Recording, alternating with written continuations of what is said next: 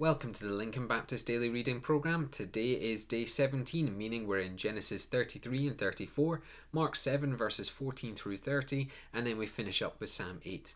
Let's begin looking at this Old Testament passage, and it looks like Jacob had nothing to worry about. Esau was pleased to see his brother. The idea of killing Jacob was far from his mind, and these two brothers were now at peace. But you can tell that Jacob is still hesitant of this newfound peace, seeking to set up his family in a land without any help and ensuring that his brother was gifted for allowing it. But in the end, Jacob buys some land, sets up camp, and for years he served Laban, but now Jacob and his family have become a people with their own land and their own rights. Chapter 34, though, it really is quite a horrible situation. Dinah, the daughter of Jacob, is raped and then requested for marriage. The brothers, furious at this horrendous act, kill all the men of Hamor, bringing a real threat to the people, for there may be retaliation for such a behaviour. Yet in the eyes of the brothers, they did the right thing in avenging this act done to their sister. Now there's no denying that Shechem should be punished, and no doubt at all that Dinah should be protected, but these brothers have waged war and spilled blood without considering what the Lord would want in such a situation. Even if we think morally it was deserved, they acted out of rage rather than the will of God. How do you react to situations? Do you get angry? Do you well up in a sense of injustice and just want to see punishment brought? Or are you calm and go to the Lord for an answer? Do you respond to situations in prayer or in anger? This is a response from the heart, and one that needs to be considered, and one that's picked up in our New Testament reading. So let's head to New Testament and head into Mark's Gospel. Following the interactions with the religious leaders in the earlier verses, now Jesus hits home the lesson from their behaviour.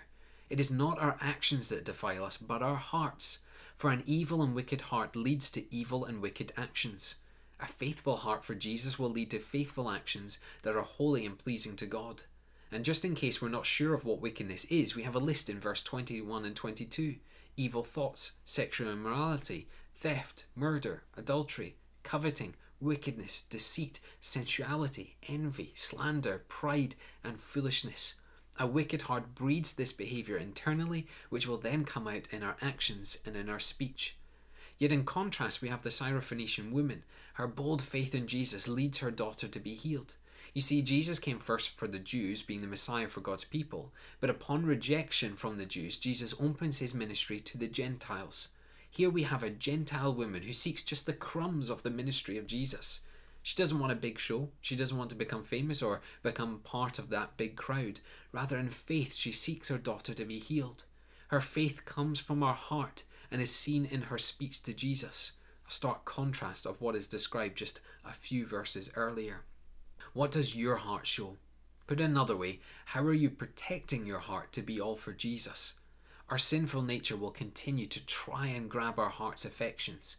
So what are you putting in place to ensure that your hearts have an established faith rather than an established wickedness? Certainly worth spending some time this week praying and thinking upon how to protect your heart for Jesus. Finally, Psalm 8. In this psalm, David reflects the glory and majesty of God. He is lost in wonder and the might of the Lord. And what astounds David is how the Lord has watched over mankind.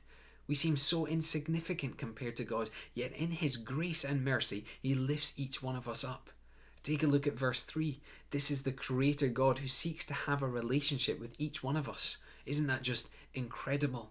Today, spend some time being before God, looking at how awesome he is, and be drawn into worship, for God is indeed good, and he is more than we can truly comprehend. Let's pray together.